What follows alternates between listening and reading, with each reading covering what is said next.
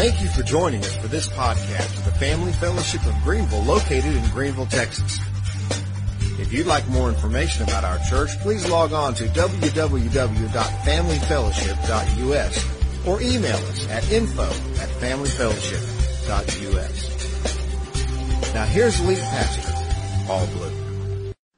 Well, good morning, everyone. First of all, I want to welcome you if you were a guest at Family Fellowship today. Glad that you're here, and hope you got a bulletin on your way in. And so inside that is some message notes for this morning. So we encourage you to follow along and take notes with the message this morning. And there's some next steps for you to dwell on for when you leave church today. Also, there is a connection card here. If you're a guest, we would love for you to fill that out. You can fill out as much or as little as you're comfortable with.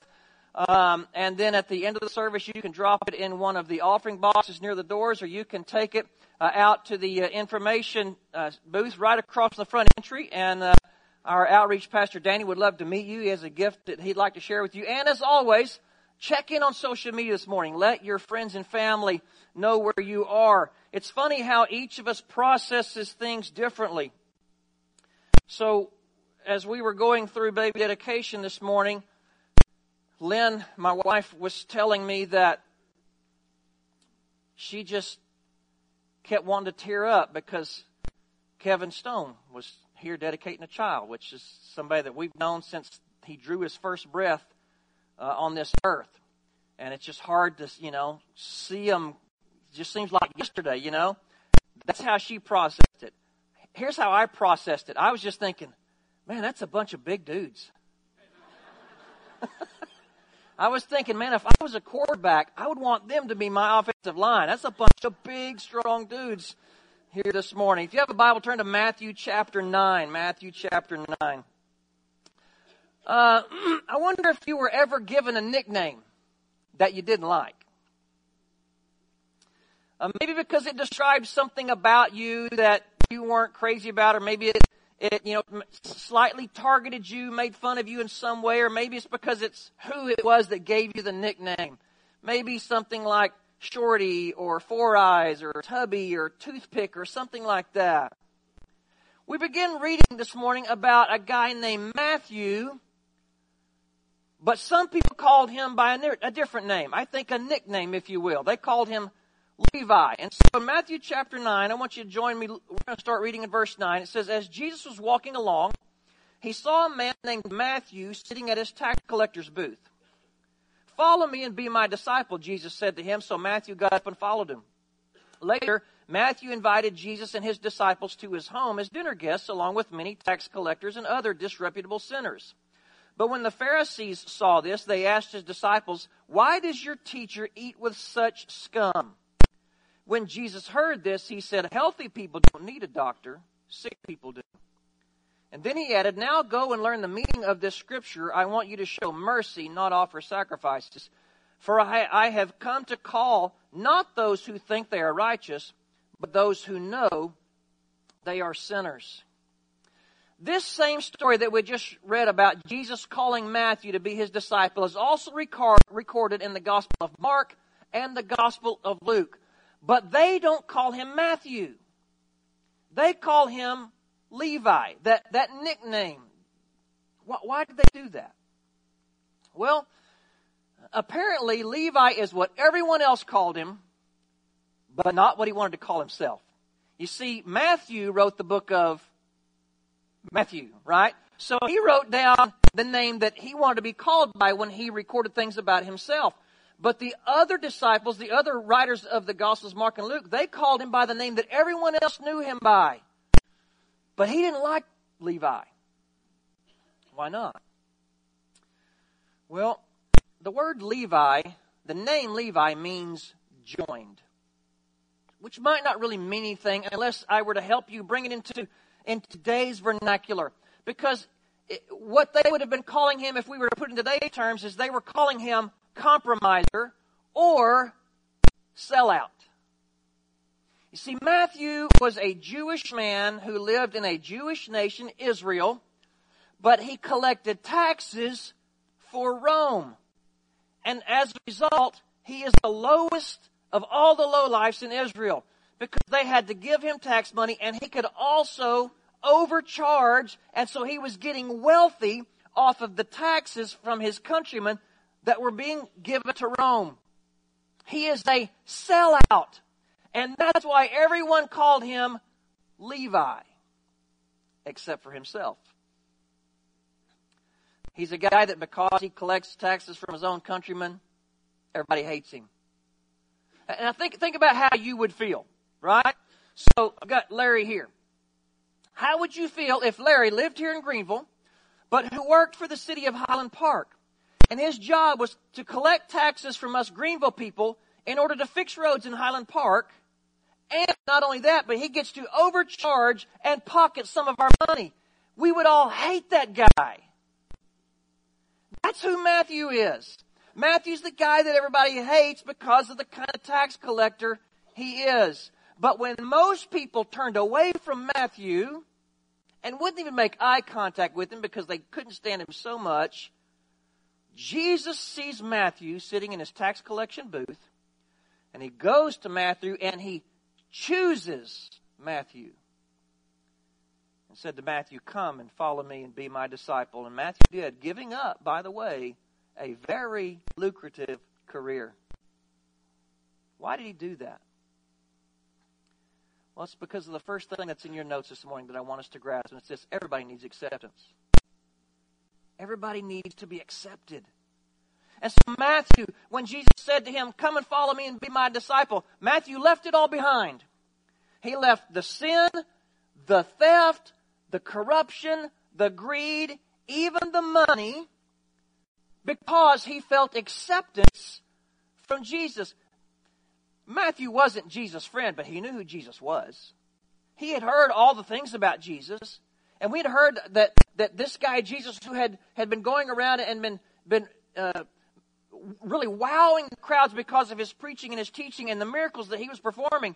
When this Jesus came to Matthew and said, "Follow me and be my disciple," Matthew was like, "I can't believe that he's accepting me." And so as a result, he left it all behind. And I hope that you'll get this morning. No matter how much, if this is how you feel about yourself, no matter how much of a low life you think you are, God desires to choose you. But, like Matthew, you have to be willing to step out of the life that you're in and say yes to Him. And when you do, Romans 8:29 says that God chooses us to become like His Son. And so in order to be like His Son, there's a couple things I want to share with you this morning. So first, to be like Jesus, we should love the unlikely. Jesus loved those that the world looked down on. Matthew was not likely to be one that very many people were going to love. He was very unlikely. But Jesus loved the unlikely. I want to make sure that, and I know I say this a lot, but just want to make sure that you completely understand that this church does not exist to only love the likely. Those who have most of their act together. Those who society seems to accept. We exist as a church to love the Matthews of this world. We exist to love those that many others may choose to ignore. And I don't want to focus just these are, of course, general principles, but I'm going to focus the message a little bit this morning. Because one group that many love to ignore is teenagers that don't fit into the mainstream of teen culture. And when I say that, I'm not talking about just the world in general. I'm talking about Christians and Christian adults. It's very easy for Christian adults to look at teenagers who don't have their act together and consider them, whether you want to use the word lowlifes or just the more cleaner, unlikely someone to love. I want to tell you a little bit about one of our ministries today. A ministry that we call The Attic. Many of you probably don't know much about it. This is a ministry that's designed for youth in our county between 6th and 12th grades. And one of the things that we've tried to do is to create a place. It's not something that happens here. It happens over on Sale Street, kind of by Greenville High School. So we tried to create a place where every teenager, no matter whether they're likely or unlikely, can find acceptance. where every teenager, even if they feel unlikely, even if they might consider themselves to be like a Matthew, they can experience what it's like to be loved just like they are. Now, there's every type of teenager at the attic. Some of them have great home lives. Some of them have awful home lives. Some of them, their future's probably going to include college. Some of them, it's going to include the military, and some, their future probably is going to consist of minimum wage, if not welfare. Some of the teenagers that come to the attic have tons of friends. Some are the Matthews of their school. They don't have any friends. They're unliked by most and misunderstood by many. But we love them all. But we specialize in loving the unlikelies. And so we create a place just for them. I brought a few things to show you this morning. Not necessarily in any order. This is, it's kind of in rough shape. This is my Brooks Jessie doll, right? And so anyway, we've had this for a long time. It's kind of getting beat up. This is a series of pictures from Lynn and mine's wedding shower, wedding, honeymoon, stuff like that. So, man, I am looking good.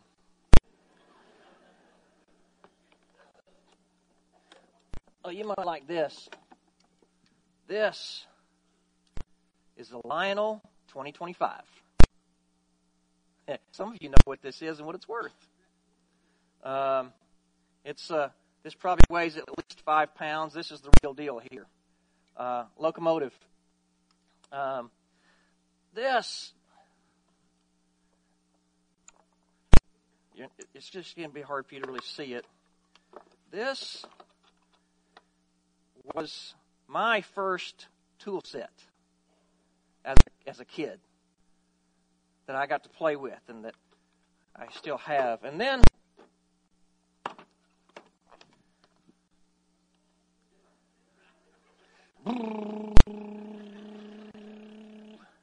this, of course, is a play weed eater. This was Parker's. You want to guess where I got all this stuff? Out of the attic. I crawled up in my attic yesterday evening, knowing what I was going to share with you this morning, and I just dug out some stuff. You know what kind of stuff you put in the attic? You put stuff that's important to you. Stuff that you don't want to get rid of. When we opened the attic in 2003 and we named it what we did, it was always intended to be a metaphor. Because the way that we looked at it is we hope that every teenager that ever enters in the attic is someone that we consider important. Someone that we consider has real value. You know what? This doesn't have any value to any of you. You probably wouldn't give me a quarter for it in a garage sale. But it has a lot of value to me. And you see, because I'm the dad of the son that had this, I'm the one that gets to determine its value. I wouldn't sell it to you for $50.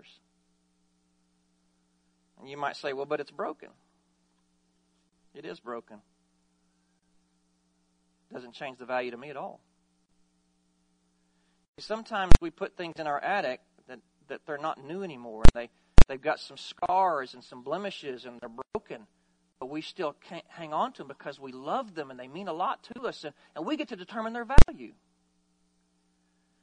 Well, that's kind of how we feel about the teenagers that come to the attic. And again, that's the metaphor that we've designed in the name of that place. Because some of those kids, you know what? They may be more like the locomotive. And some people can, just by looking or hearing about them, go, oh, there's a lot of value. But then there's others that are a little more like the weed eater, and they're broken, and they're scarred. But you know what? Nobody gets to determine their value except for the Father. And God has said in John 3:16 that He loves everyone in the world. And so we've created this place where every teenager can feel love and acceptance. So to be like Jesus, we have to love the unlikely. Secondly, though, but if we become like Jesus and love the unlikely, we're going to be criticized. Not only will we be criticized, the criticism likely will come from religious people. Look at verse 11. It says, but when the Pharisees saw this, saw what? Saw Jesus loving Matthew. They asked the disciples, why does your teacher eat with such scum? You know what? They were criticizing the people in Matthew's house, but they were also criticizing Jesus as well. Jesus' reputation took a hit for loving the unlikely. And you know what? Ours will too. People, even now, criticize your church because we choose to invest in teenagers who don't quite have their act together. But I do want you to understand something. We've got a group of, roughly on any given Wednesday, which is when the attic meets, a group of 3 staff and 30 volunteers that serve at the attic each Wednesday night. And they don't do it because they have to. They don't do it because it's a Christian duty. They do it because they like spending time with that crowd. A crowd that has a lot of Matthews in it. Let me tell you about a few of them. I've told you that there's some kids that have most of their act together, but there's some that don't as well. We've got one, I'm not going to give you any names, but 16-year-old black female. She identifies as bisexual. Her mom's a drug addict.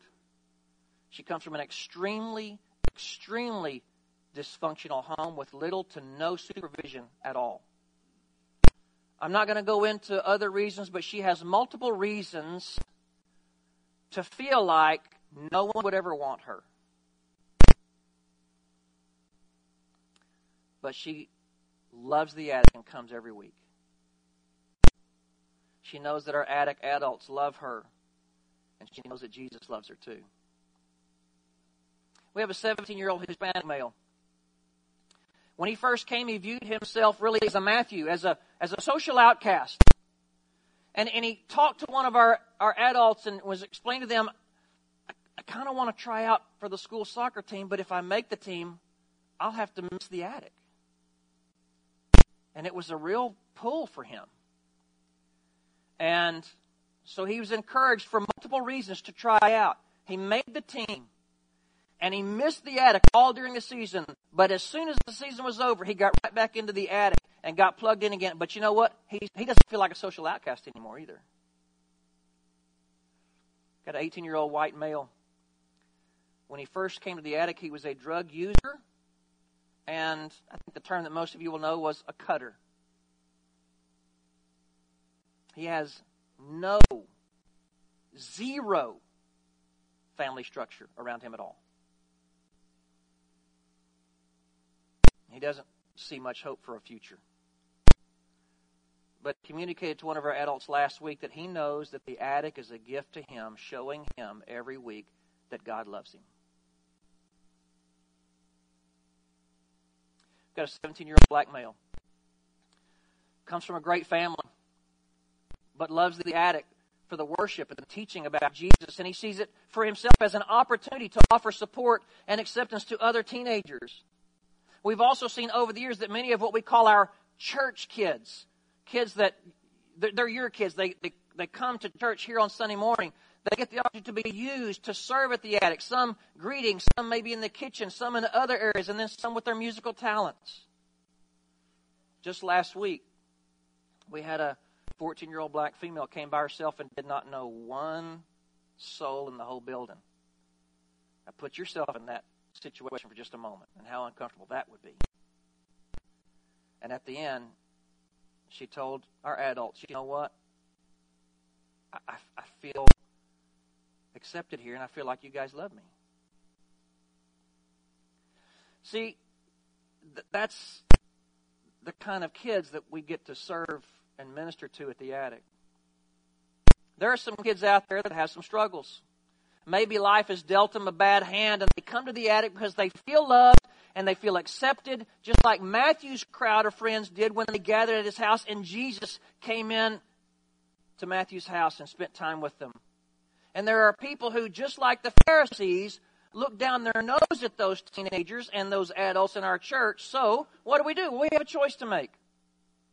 We can either stay as far away as possible from the Matthews of this world and thereby keep ourselves clean, like the Pharisees would have us do, or we can stop just long enough to get our eyes off of ourselves and what we think other people think about us and realize that there are teenagers who need to feel loved and accepted because they're getting it nowhere else. And we get to be the people to provide that for them. Jesus loved Matthew, the unlikely, and called him to follow him. And then Matthew threw a party at his house. And he invited all of his low-life friends. You say, how does a guy like Matthew, the tax collector, how does he have any friends to invite to a party? Look, if there's one thing that all of us know, it's this: like begets like. There were other lowlifes in Israel at the time too, right? There were other tax collectors. There were other thieves. There were prostitutes. And they had their own little social circle. And so he invites all of the lowlifes into his house for a party. He invited Jesus. And Jesus went and he embraced that crowd in their mess because that's what love does. Will every teenager that comes to the attic find and follow Jesus? Probably not. But 41 of them have this year. And just in this year to this point, 865 different, unique teenagers have been at the attic. So while every teenager probably won't find and follow Jesus, we will get to see two things. Every teenager that comes will get to hear about Jesus and about his love for them. And every teenager that comes will be in a place where they are loved and accepted. Got about a 5-minute video that I want you to watch before we close this morning. And it's just kind of a little bit of an overview about the attic, because again, I think some of you don't really know what we're talking about. So it's a little bit of an overview, but it's also got some interviews from some kids and some adults about their place and their role in the attic. So watch this.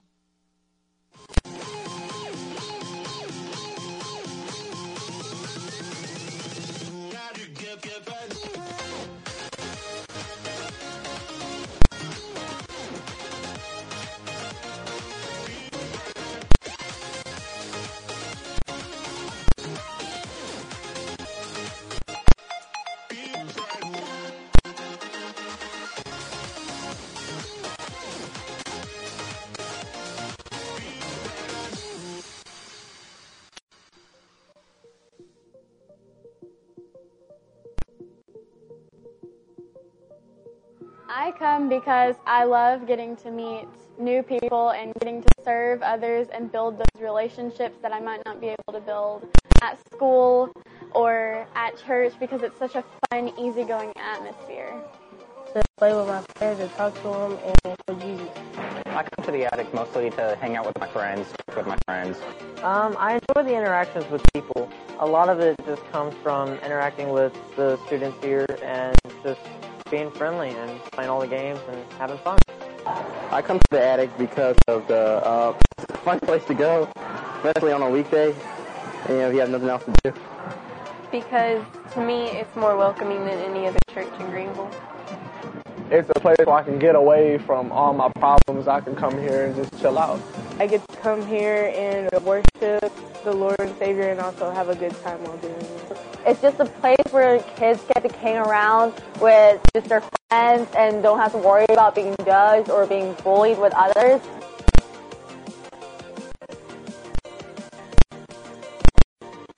The people are probably the best part. They're amazing. I love the volunteers most because they care about you so much. It doesn't matter who you are, where you're from, what you look like. They are here to get to know you and love you, and that is more than anyone could ask for.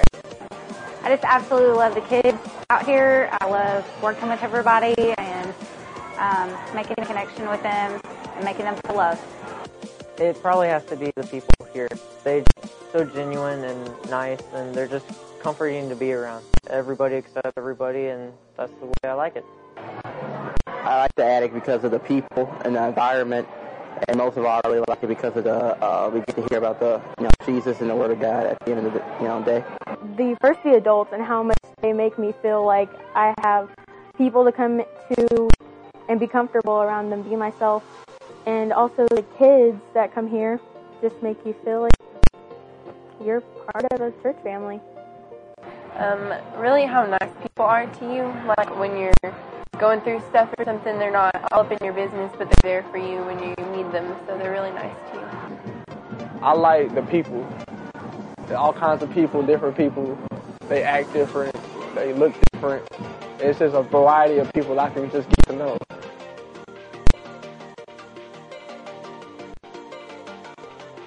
You don't have to start by being able to just walk up to random students and talk to them. I mean, when I started out the attic, 7 years ago, I just worked in the kitchen, just handing pizza to kids. I love seeing the kids out in the community. When they recognize me out in the store, I can be anywhere. I can be at games. And it's just a blessing to know them, to get to know them, and they know that they can come out and speak to you. Go with your gut. Try it. There's so many different aspects of the attic that you never know where your love for Jesus and your love for kids could serve and impact a kid of Hunt County that wouldn't know you or know Jesus if you didn't give your time. If you're even considering it, I would encourage you to come visit, if nothing else. What I say to encourage you is that these kids, they really need help, they need guidance, and, you make a difference. You really do. It's something that I look forward to every week. Every Wednesday we come out, we, try to help these kids, guide them, make sure that they're making the right decisions. Just try it. Just do it. You may have more fun than you think.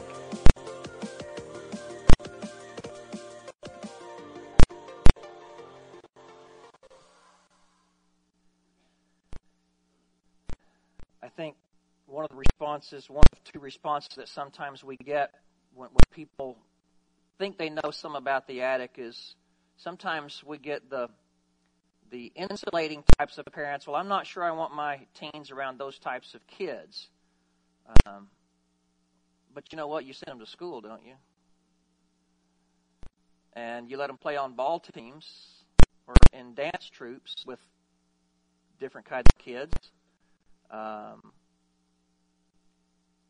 think the thing that all of us have to remember is we need to teach our Christian children and teenagers that they are to be a light in the world now, not when they get to be an adult.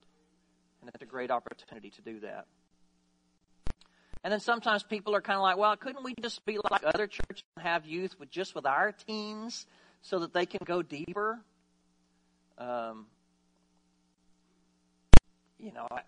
I don't know how to answer that except Jesus told to go into all the world and preach the gospel. He came to seek and to save the lost. And that's what we do. And that's what Jesus' answer to those comments were. In verse 12, healthy people don't need a doctor.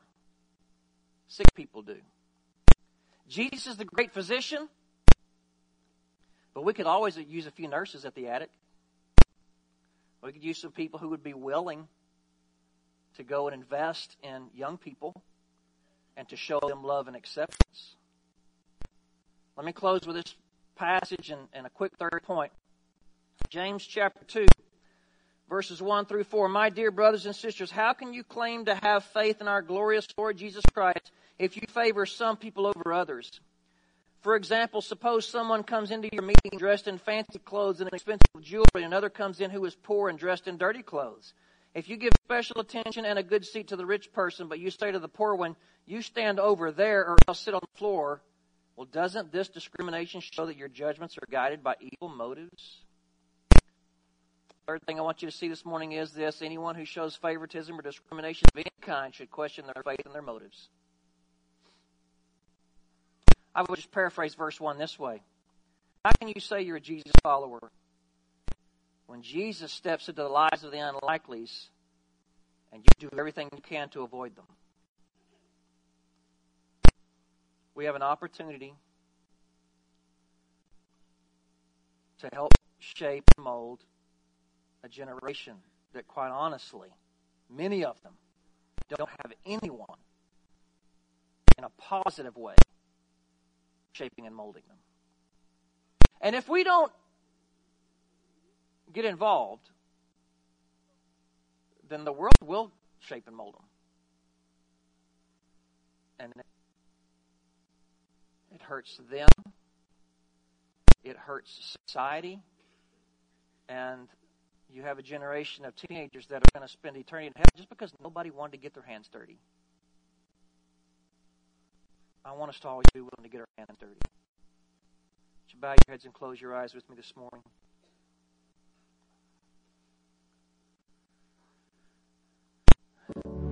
We've been looking for an opportunity for me to be able to just share with you what the attic is, because I know that a lot of you don't really know very well. But in so doing, I also want you to understand why we do what we do. Because Jesus loved the unlikely son. Quite honestly, we need someone to help us love them. Some of you, you're wired that way, you know it. God has given you a heart for these types of things because it's what life is like for you when you were a teenager. And how things might have ended up differently in the meantime if you would have had someone who always showed you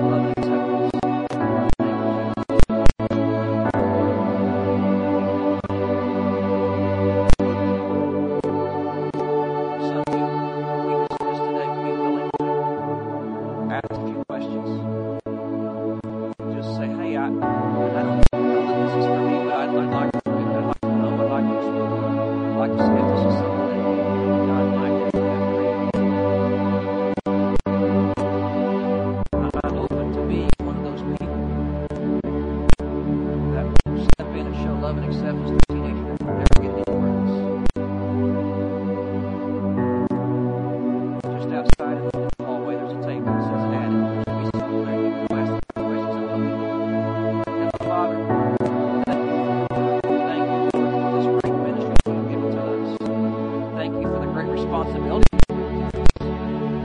Being able